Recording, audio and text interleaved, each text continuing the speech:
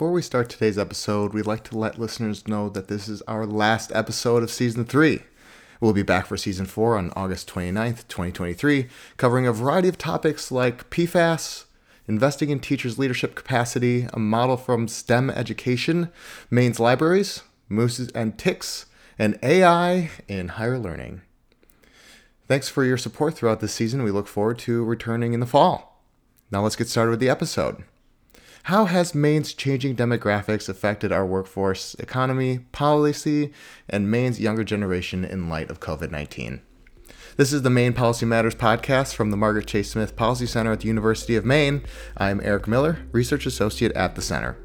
On each episode of Maine Policy Matters, we discuss public policy issues relevant to the state of Maine.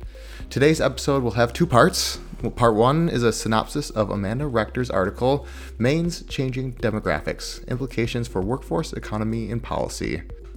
Part 2 will feature an interview with Everett Beals and Michael DeLorge, winners of Margaret Chase Smith Library's 2020 essay contest. Beals' article is titled, Making Maine More Attractive to Young People, and DeLorge's is titled, Progress for Young Mainers Paved by Education.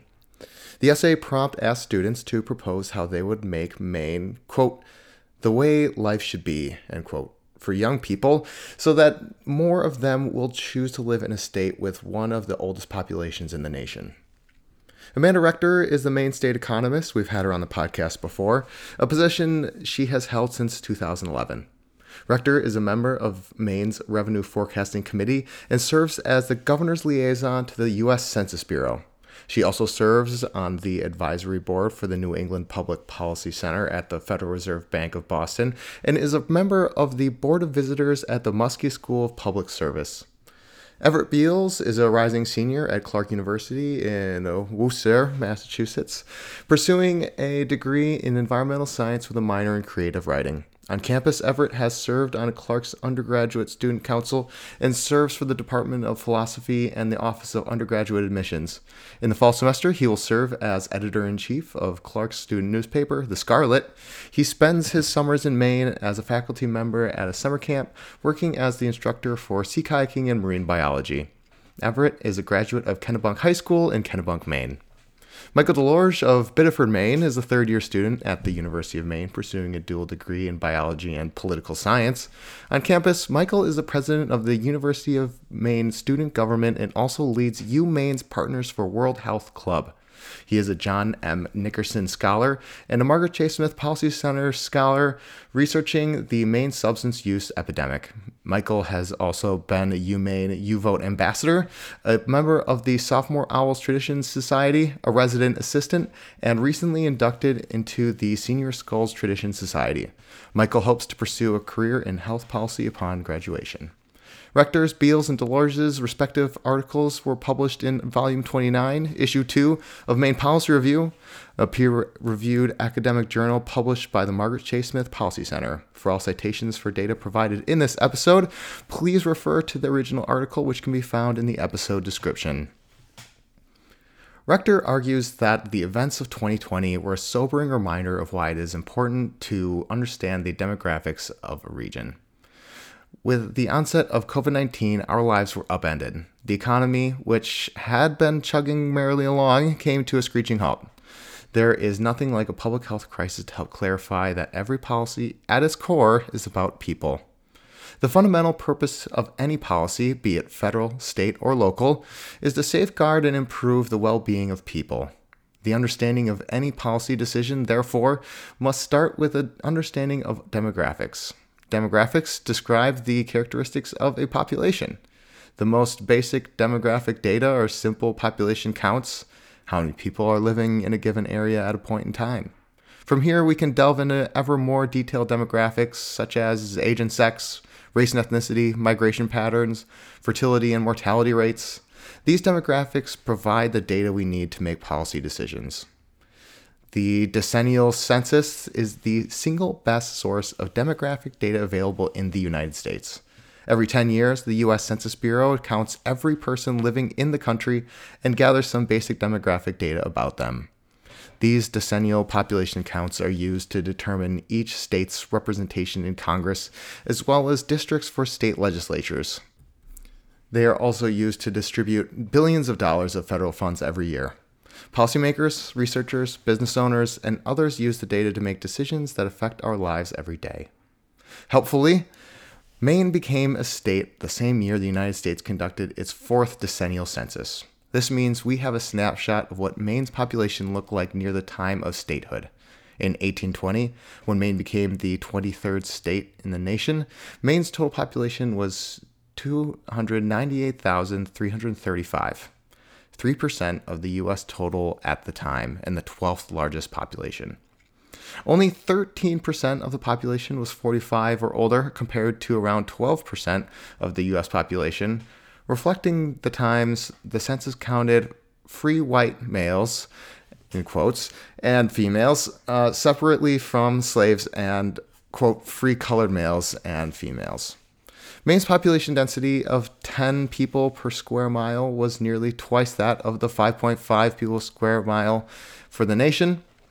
By 1920, Maine's total population had increased more than 150% to 768,014, but this was only 0.7% of the U.S. total. The 1920 census included 6 different options for color or race. Despite the increase in categories, Maine's population remained 99.7% white. Jumping ahead another 100 years to 2020, Maine's total population has increased another 75%, making Maine the 42nd most populous state in the country. Half Maine's population is age 45 or older, compared to around 42% of the U.S. population. The 2019 population estimate for Maine shows 93% of the population as, quote, white alone, non-Hispanic. Maine has the highest percentage of white alone, non-Hispanic population in the country. Since the beginning, Maine's population has grown more slowly than the nation's, and while population density has increased, Maine has become relatively less densely populated than the rest of the country. Participation in the labor force has changed substantially over the past 200 years. As baby boomers age, labor force participation rates in Maine and the United States will continue to decline. Employment itself has followed a similar trend, with a rapid increase in the 1970s, but Maine reached a new record non-farm employment level in 2016, followed by further increases in 2017, 2018, and 2019. It is still unknown exactly what trajectory current economic conditions will take. The single most dominating demographic force in Maine in recent years has been the aging of baby boomers. With this generation making up around 27% of Maine's population, as baby boomers continue to retire, fewer new workers will enter the workforce, which may lead to fewer available workers in the future, unless more younger workers move to Maine. Maine has seen a natural population decline since 2010, but net migration has helped offset this decline and led to increased population growth. In 2019, Maine's rate of net domestic migration ranked 16th in the nation, and overall population growth ranked 25th. According to U.S. Census Bureau's American Community Survey, the only age cohort that saw net domestic outmigration in Maine in 2018 was age 75 and older. The largest increase in the domestic migration rate came out of the 18 and 19-year-olds. We also saw high rates of migration for young children and adults aged 30 to 44. Demographics are on our minds more than ever these days, even if we don't realize it. There are some possible silver linings for Maine. Those rural parts of the state that may have seemed too far for some people in the not too distant past suddenly now hold new attraction. While some businesses in Maine have certainly faced tremendous uncertainty and unpredictability in our bicentennial year, they have also demonstrated their adaptability. That concludes our synopsis of the Rector article. We will now move on to the interview with Michael and Everett.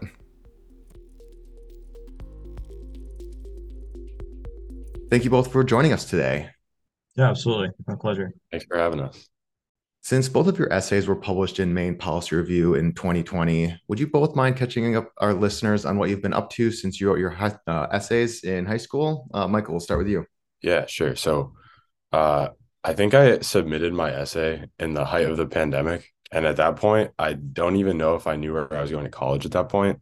But I've just spent my last 3 years, finishing up my third year here at the University of Maine in Orono.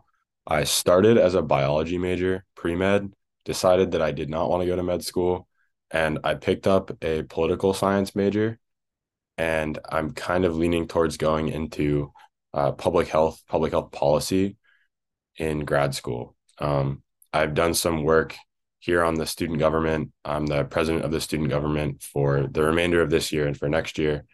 I've done some work in kind of global public health with this branch of a Portland-based nonprofit called Partners for World Health.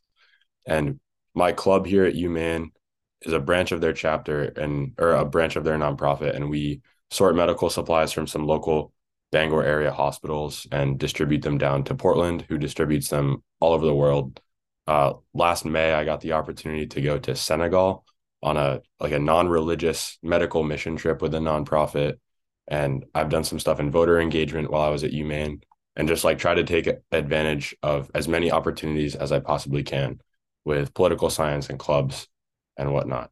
So, yeah, I didn't think I would be here doing this, going to a STEM school in high school, studying biology and sciences and stuff like that. But here we are.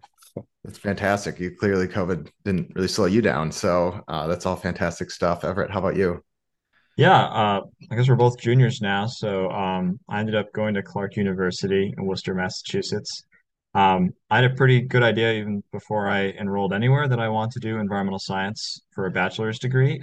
That's what I stuck with. At Clark, there are three tracks, and I'm on the environmental science and policy track. So that's a program I've really enjoyed. I also added a minor in creative writing on the suggestion of one of my advisors, who's been big help to me sort of as a personal, editor and someone who's helped me push my boundaries. Um, so that's something I've really enjoyed. In terms of extracurriculars, I was on Clark's undergraduate student council for 2 years. And I've been writing for our student newspaper, The Scarlet, for 3 years. I'm currently the news editor, and next year I'll be the editor in chief. I have a couple jobs on campus that I really enjoy doing. One is that I'm an undergraduate admissions ambassador, and the other is that this year I'm a peer learning assistant for a philosophy class on environmental ethics. So that's sort of what I've been up to in terms of like during the academic year. And yeah, I'm pretty happy where I am. Oh, that's fantastic. Yeah. I imagine you've read a fair amount of Aldo Leopold and Rachel Carson in your journey. That's Absolutely. fantastic. As a fellow bachelor's in environmental studies myself, really appreciate that. Everett, when you wrote your essay, you had a statement, quote, first and most importantly, we need to emphasize that we as a whole state have to solve the problem together. Could you speak to that problem you discussed in your essay and how collaboration within the state could help solve that issue? Yeah, I mean, I was trying to recognize basically the geography of the situation we're dealing with. Michael and I are both from York County. Michael, I know you went to MSSM, which is a lot further north than where we ended up settling. But I was trying to recognize that the state is a big place, and I have grown up in Kennebunk my entire life, and I wanted to acknowledge that my experience was kind of siloed. And understanding Maine's history, a lot of the population has been concentrated sort of in that bottom southwestern portion.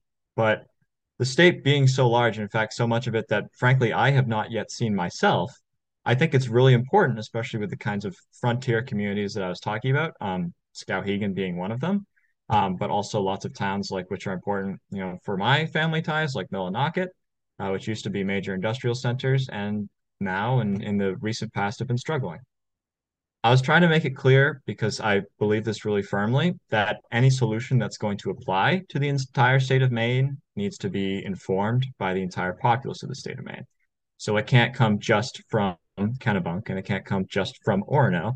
It needs to come from everywhere. I know that like sounds aspirational. It's kind of vague in a sense, but that was my emphasis that problems can we can't silo any solution that we have, and it's really important to hear every kind of diverse perspective that we have. So that's what I was getting at and trying to start there, saying we need a comprehensive, holistic solution that everyone should be a stakeholder in. Totally, totally. Fantastically put. Michael, do you have any comments on the same type of issue, like statewide thinking? Yeah, yeah. I think Maine is not diverse in a lot of ways, but it's very diverse in more ways. Um, I kind of like Everett said, so Everett and I kind of crossed paths a lot when we were growing up, being from neighboring towns.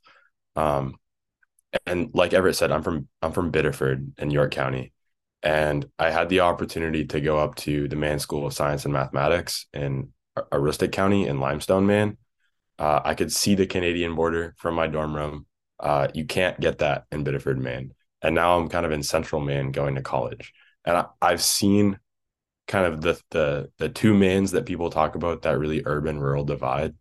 And I wish that more, students, young people could see that, because Maine is really diverse in a lot of what it offers geographically. Um, and I definitely agree with what Everett's saying, where we need like a whole state approach to this. There's a lot of communities represented from every corner of the state. And I've noticed that kind of as a student in the University of Maine system too. When I talk with people that go to other UMS schools, it's something that students are aware of too. Yeah. And as someone who isn't a native Mainer myself, but spent quite a few years there, I find that when I describe what Maine's like and what you should do when you visit, don't just like stop at Freeport if you're going to go up the coast, or don't skip all the coast and go straight to Acadia. Those places are all beautiful. But the type of Maine that you get from every stop along the coast, from Portland to Lubec, you get so much variation in there, in economy, in population density, in just the natural features. It's just really interesting. And this obviously gets way more diverse as you go west inland. So, no, I completely agree. And oh, go ahead, Everett. That divide isn't just like a social thing that Mainers have kind of made up in our minds. I mean, it's a tangible political boundary between Maine's two congressional districts, and Maine is only one of two states that can actually split its electoral votes, right? Yep. So it's a real thing. And as you're saying, though, it's really different from town to town, even just one town over, even in York County. So I absolutely agree with what you're saying. Yeah. Michael, you close your essay by writing, quote, encouraging young Mainers to feel their own fire and ambition, as Senator Smith puts it, while they give back and contribute to their communities and economy, is how we make Maine the way life should be, end quote. Could you speak to your experience with the Maine education system and the ways you were encouraged to feel your own fire and ambition? Yeah, yeah. I think a lot of what I meant through that wording was just like helping students find their own purpose is really important. And helping students find their own purpose in the state of Maine is also really important. And so, I think the state should invest in opportunities that allow students to find their own purpose. In, I think, 1994, the state allocated funds to found my high school. That's a pretty new school, and it's a magnet school. It's all state funded. Um, the taxpayers of the state of Maine paid for my education rather than the taxpayers of my town. And I am personally very grateful for the education that I received there, not only in science and technology and math, but in political science and social science and humanities, and just like the lived experience of being up there. And that was how I found my purpose. But I also know for a lot of students that I would have graduated with in Biddeford High School, they found their purpose through trades or business, which wasn't something I experienced later on in high school. Like I kind of talk about in my essay, there were students that I would have graduated with that had multiple trade certifications before I had even figured out where I wanted to go to college. And for them, that was how they found their purpose. And for me, I'm still kind of finding mine. But I think the investment in that is really crucial. And like just meeting students where they're at, like we talked about just now, geographically too, is huge, and investing in those opportunities. Everett, you have kind of alluded to, but to this by kind of staying the course in a subject matter that stayed consistent over the years since before starting college. Was something about like environmental policy or your education that you found inspiration or were energized by? Yeah. I mean, I think first off, I really have to thank some of my teachers. Like Lisa Farrell was my biology teacher, and she also taught IB environmental science. That was one, was the intervention of a really good teacher. The other is that I guess we mentioned before when we started this conversation earlier that, you know, Michael and I were both Boy Scouts, so I kind of had that experience in the first place, and I've always liked paddling, I like kayaking, so that was part of the connection. But another is that like when you live in Maine, it's kind of hard to not be aware of the pressing uh, situation we have globally with global climate change. And to me, just trying to understand that and loop it all back into what's happening in my backyard was really important to me. So that is what motivated me to stay on that track. My interests have evolved over time, but no matter what, like that will be my grounding experience was, what I got out of high school. And, I'm glad that this is the kind of skill set I've been able to develop as an undergraduate. I think it's really important. And I just reread your essay, Michael, and you said as an example that Maine students should be learning like really early on, correct me if I'm wrong, about climate change and about the way that it's affecting our fisheries, the way it's affecting more generally just our agriculture system in general, the way it's happening right here in every town in Maine. I think that's a fantastic idea. And, it's happening in some classrooms, but maybe not everywhere. And as you said in your essay, that is largely a funding issue. So I think that's one example of like, that's a great way to bring Maine students to understand the relevancy of the work they're doing in their towns. And that gets them involved in their communities, make them feel, our children should feel like they are stakeholders in their communities and in our climate future. So yeah, I really like that point you made 3 years ago. Yeah, thanks. And I'm glad you brought up that thing about like climate change as well, because, there are so many great research institutions here in the state and advocacy institutions like, Jackson Laboratory, Bigelow Labs, like those are just two that come to mind that I had some experience with in high school that are like working on, genetics and also like marine research that, can get into local school systems and really partner with local school systems to show students that there are opportunities here for them, waiting for them, after they go to college, maybe somewhere else. And, they can come back and contribute to research on the Gulf of Maine, which is the fastest warming body of water in the entire world. And it's right in our backyard. And not a lot of people know that. And there are opportunities here for them, but kind of just, like I said, highlighting that sense of purpose and that sense of belonging and that Maine is waiting for them here with open arms, I think is important. It's amazing what a strong sense of place, especially a place like Maine, and the guidance from a specific educator and how far that can go. So, in Amanda Rector's 2020 article, Maine's Changing Demographics Implications for Workforce, Economy, and Policy, she wrote about the possible benefits of COVID-19 for the state of Maine's demographics with the following passage. We have had a massive real-time experiment in telework, and for many people and businesses, this has been a success. If people can live anywhere and connect to their jobs remotely, why not live in Maine? Those rural parts of the state that may have seemed too far for some people in the not too distant past suddenly hold new attraction, end quote. How do you both feel about this statement? Yeah, I think that telework has definitely shown people outside of the state that they can move to Maine.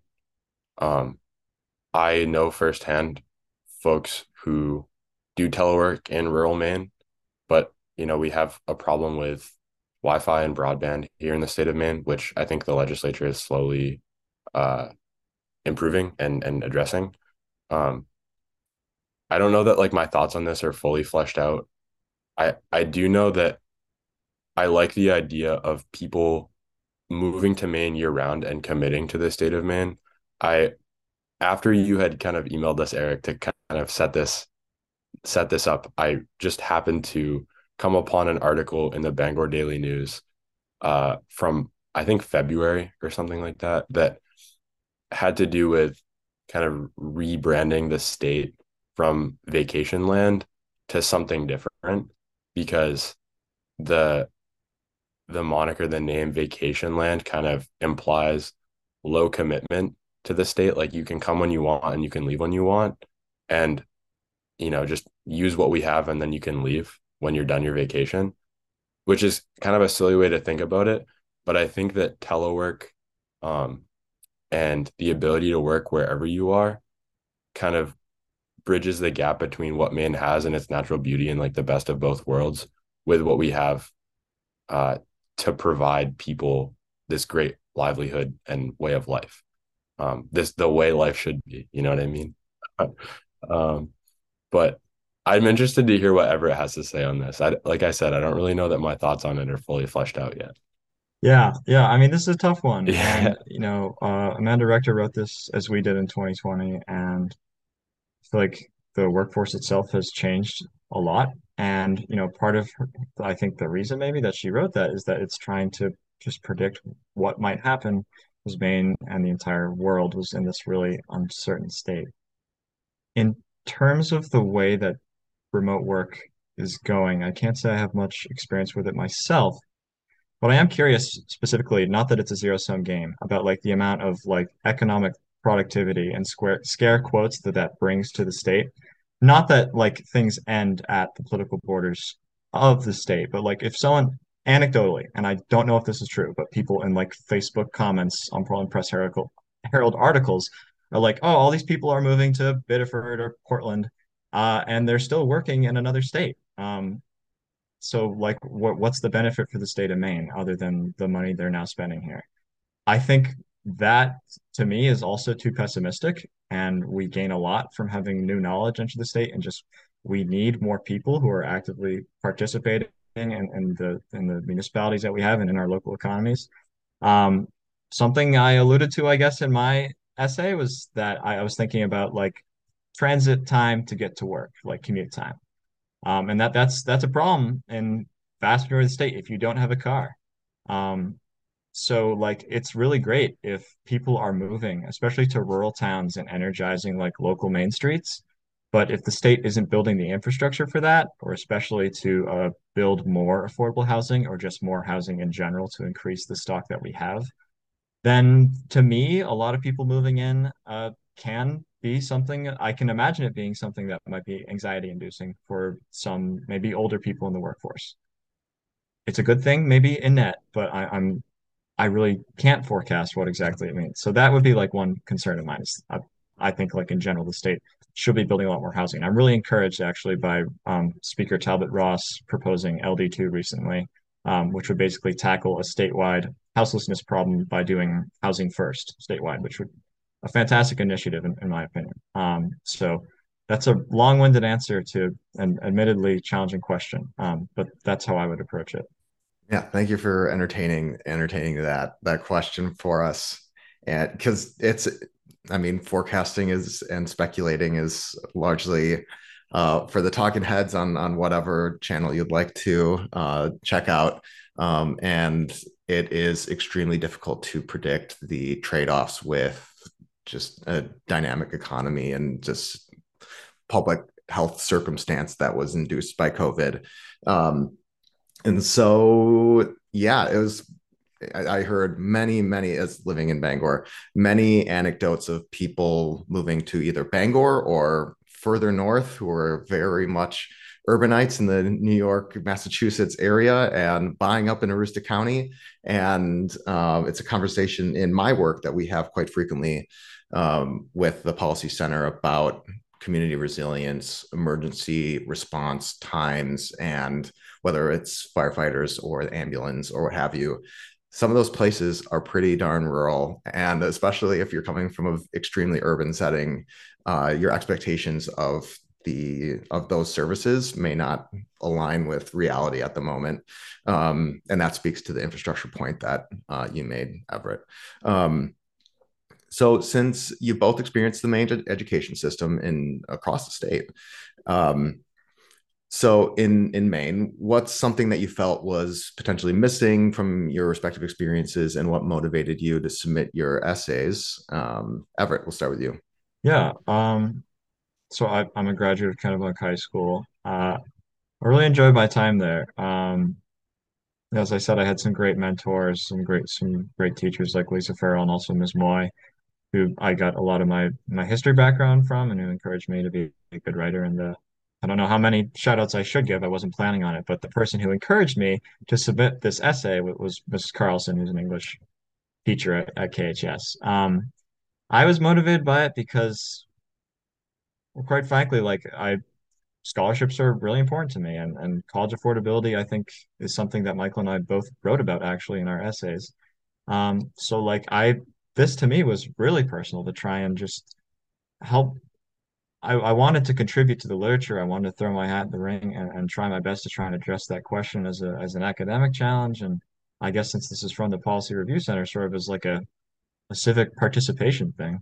But also like I used the scholarship to pay for the computer I'm doing this Zoom on. So for me, it was personally important to like try my best to try and make my education affordable. So in terms of answering the first part of your question about the educational system, another thing Michael and I both wrote about, and he did a great job explaining earlier about like vocational programs. That was something I concurred with, and that I think the state needs a lot more of them. Something that I thought or really excited me recently was it didn't apply for everyone, but for several graduating years, I want to say at least three or four, community college in the state of Maine was tuition free. I know that has had cascading benefits, especially in the larger University of Maine system and with potential budget shortfalls at Orono, stuff that I don't think I fully understand. But on the net, like making education more accessible for everyone in the state of Maine and more attractive to people outside of Maine, I think is really good. That was something that would have encouraged me to stay at the University of Maine system or to try and invest more of my time in it, is if it was more affordable at the time I was applying. So I felt like I got a lot out of my high school experience. There's a lot I really liked, and I can absolutely agree with what Michael was saying earlier about, friends in the vocational trades. That's something that is really successful for a lot of Maine students, and making sure that everyone has the same, nice facilities as are available. Like in the next, most students in Kennebunk go over to Sanford. They have a brand new regional technical center that is really nice. I'm pretty sure in Biddeford, it's also like some really high quality facilities. I want to make sure that like everyone in the state has access to that, and not just here in York, Cumberland County. So I think that my experience was pretty holistic, but I want to try and acknowledge that a lot of other Maine students probably weren't as fortunate. Um, so that's how I feel about that. Yeah, I definitely relate to that statement. I was really grateful for my education, but I know that there are others who didn't have the same education I had, um, and the same opportunities. One thing I kind of touch on in my essay is um, the the legislature's obligation to that they made to the taxpayers when the taxpayers in the state of Maine voted on a 2004 referendum. They voted in favor overwhelmingly in a 2004 referendum that the legislature would pay the majority of municipal school funds for public schools. Um, I don't know what has happened since 2020, but I knew that from the time period where that referendum passed up until 2020, when I wrote my essay, the state had not met that obligation at all for a single year. And what I think that leads to is a lot of uh, inequity in local school systems all around the state. So when I went to the Maine School of Science and Mathematics up north, I had friends from all these different school systems in Maine, from York to Fort Kent, and everywhere in between. Rich towns, poor towns, rural towns, urban towns, everywhere. And, I got to meet a lot of these people and I got to kind of learn about the state through them. But I also know that for a lot of my peers back at Biddeford, they didn't have that same opportunity. And so one of the things that came to mind when you asked that question was just kind of recognizing that Maine is a lot more diverse than your one town. And I hope that we as a state can celebrate some of the kind of going back to our conversation from earlier. Like we can celebrate some of the at least geographic diversity in our state. Yeah, that's wonderful. Thank you both for submitting those essays. We really appreciate it. And so before we close out, you have any final thoughts or comments that you would like to kind of say as we close out here? Um, I guess one last thing I'll mention, just building off of the question you just asked, um, about education is that like the work is not done, obviously, and things are not back to normal after COVID. Um, Front page of the Portland Press Herald on April 25th. The subheader was Maine kids are experiencing more poverty, homelessness, and mental health emergencies than before the pandemic, and high school graduation rates across the state are dropping. So clearly, secondary education, primary education are all suffering statewide. I know this is a national problem, but I think in Maine we have a real resiliency problem with our public education. I think that was something Michael addressed really, really well in his original essay. So just saying and recognizing, I come from a family of educators who have been involved in all kinds of different levels of public education. I know and appreciate, think we all can, how hard that work is, and know that in the vast majority of Maine towns, our teachers are woefully underpaid. They are often struggling for better contracts, and our students deserve the best in the country, right? So there's a lot left to do, and I don't have any one answer to it, and I don't think any, but there's a lot of knowledge building that's going on thanks to this journal and thanks to just people like you guys at the University of Maine. So thank you for the work you're doing. Very welcome. Michael, any closing thoughts? Yeah, ditto. Everett, you're very well spoken. Everett and I, like I said, we kind of like grew up in neighboring towns, grew up together, but we also met at this program called Youth in Government, and it's a YMCA program that meets annually on Veterans Day weekend, where students from high schools all around the state of Maine get together and sit in the seats of their legislators at the State House and play model state, basically, where we write our own bills and we vote on our own bills and we all assume the positions of our legislators in committee, and then both the House and Senate bodies. And that was the one experience, I think, in high school that I had, or I guess in my childhood, like before the age of 18, that really like helped form my worldview and my thinking. And I'm very grateful for that program and wanted to mention it because I think it informed a lot of my goals for the future and a lot of my views in this essay that I wrote back in 2020.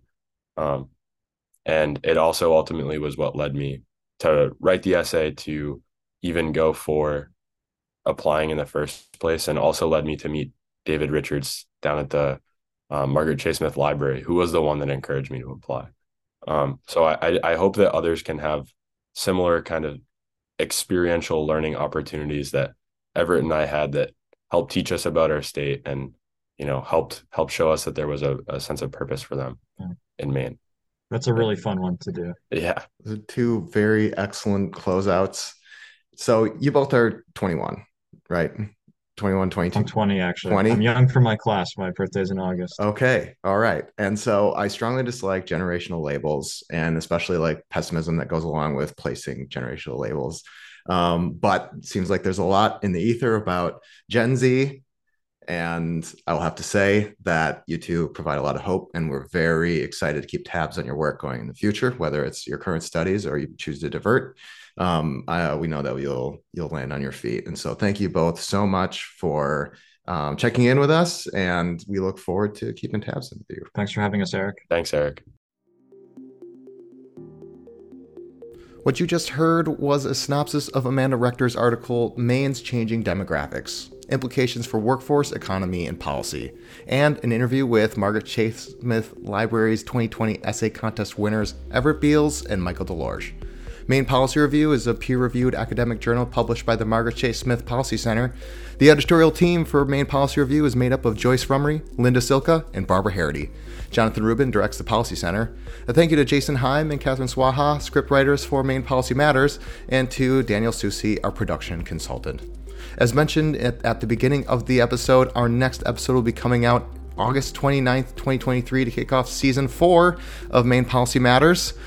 We would like to thank you for listening to Maine Policy Matters from the Margaret Chase Smith Policy Center at the University of Maine. You can find us online by searching Maine Policy Matters on your web browser. If you enjoyed this episode, please follow us on your preferred social media platform and stay updated on new episode releases. I'm Eric Miller. Thanks for listening, and have a great summer.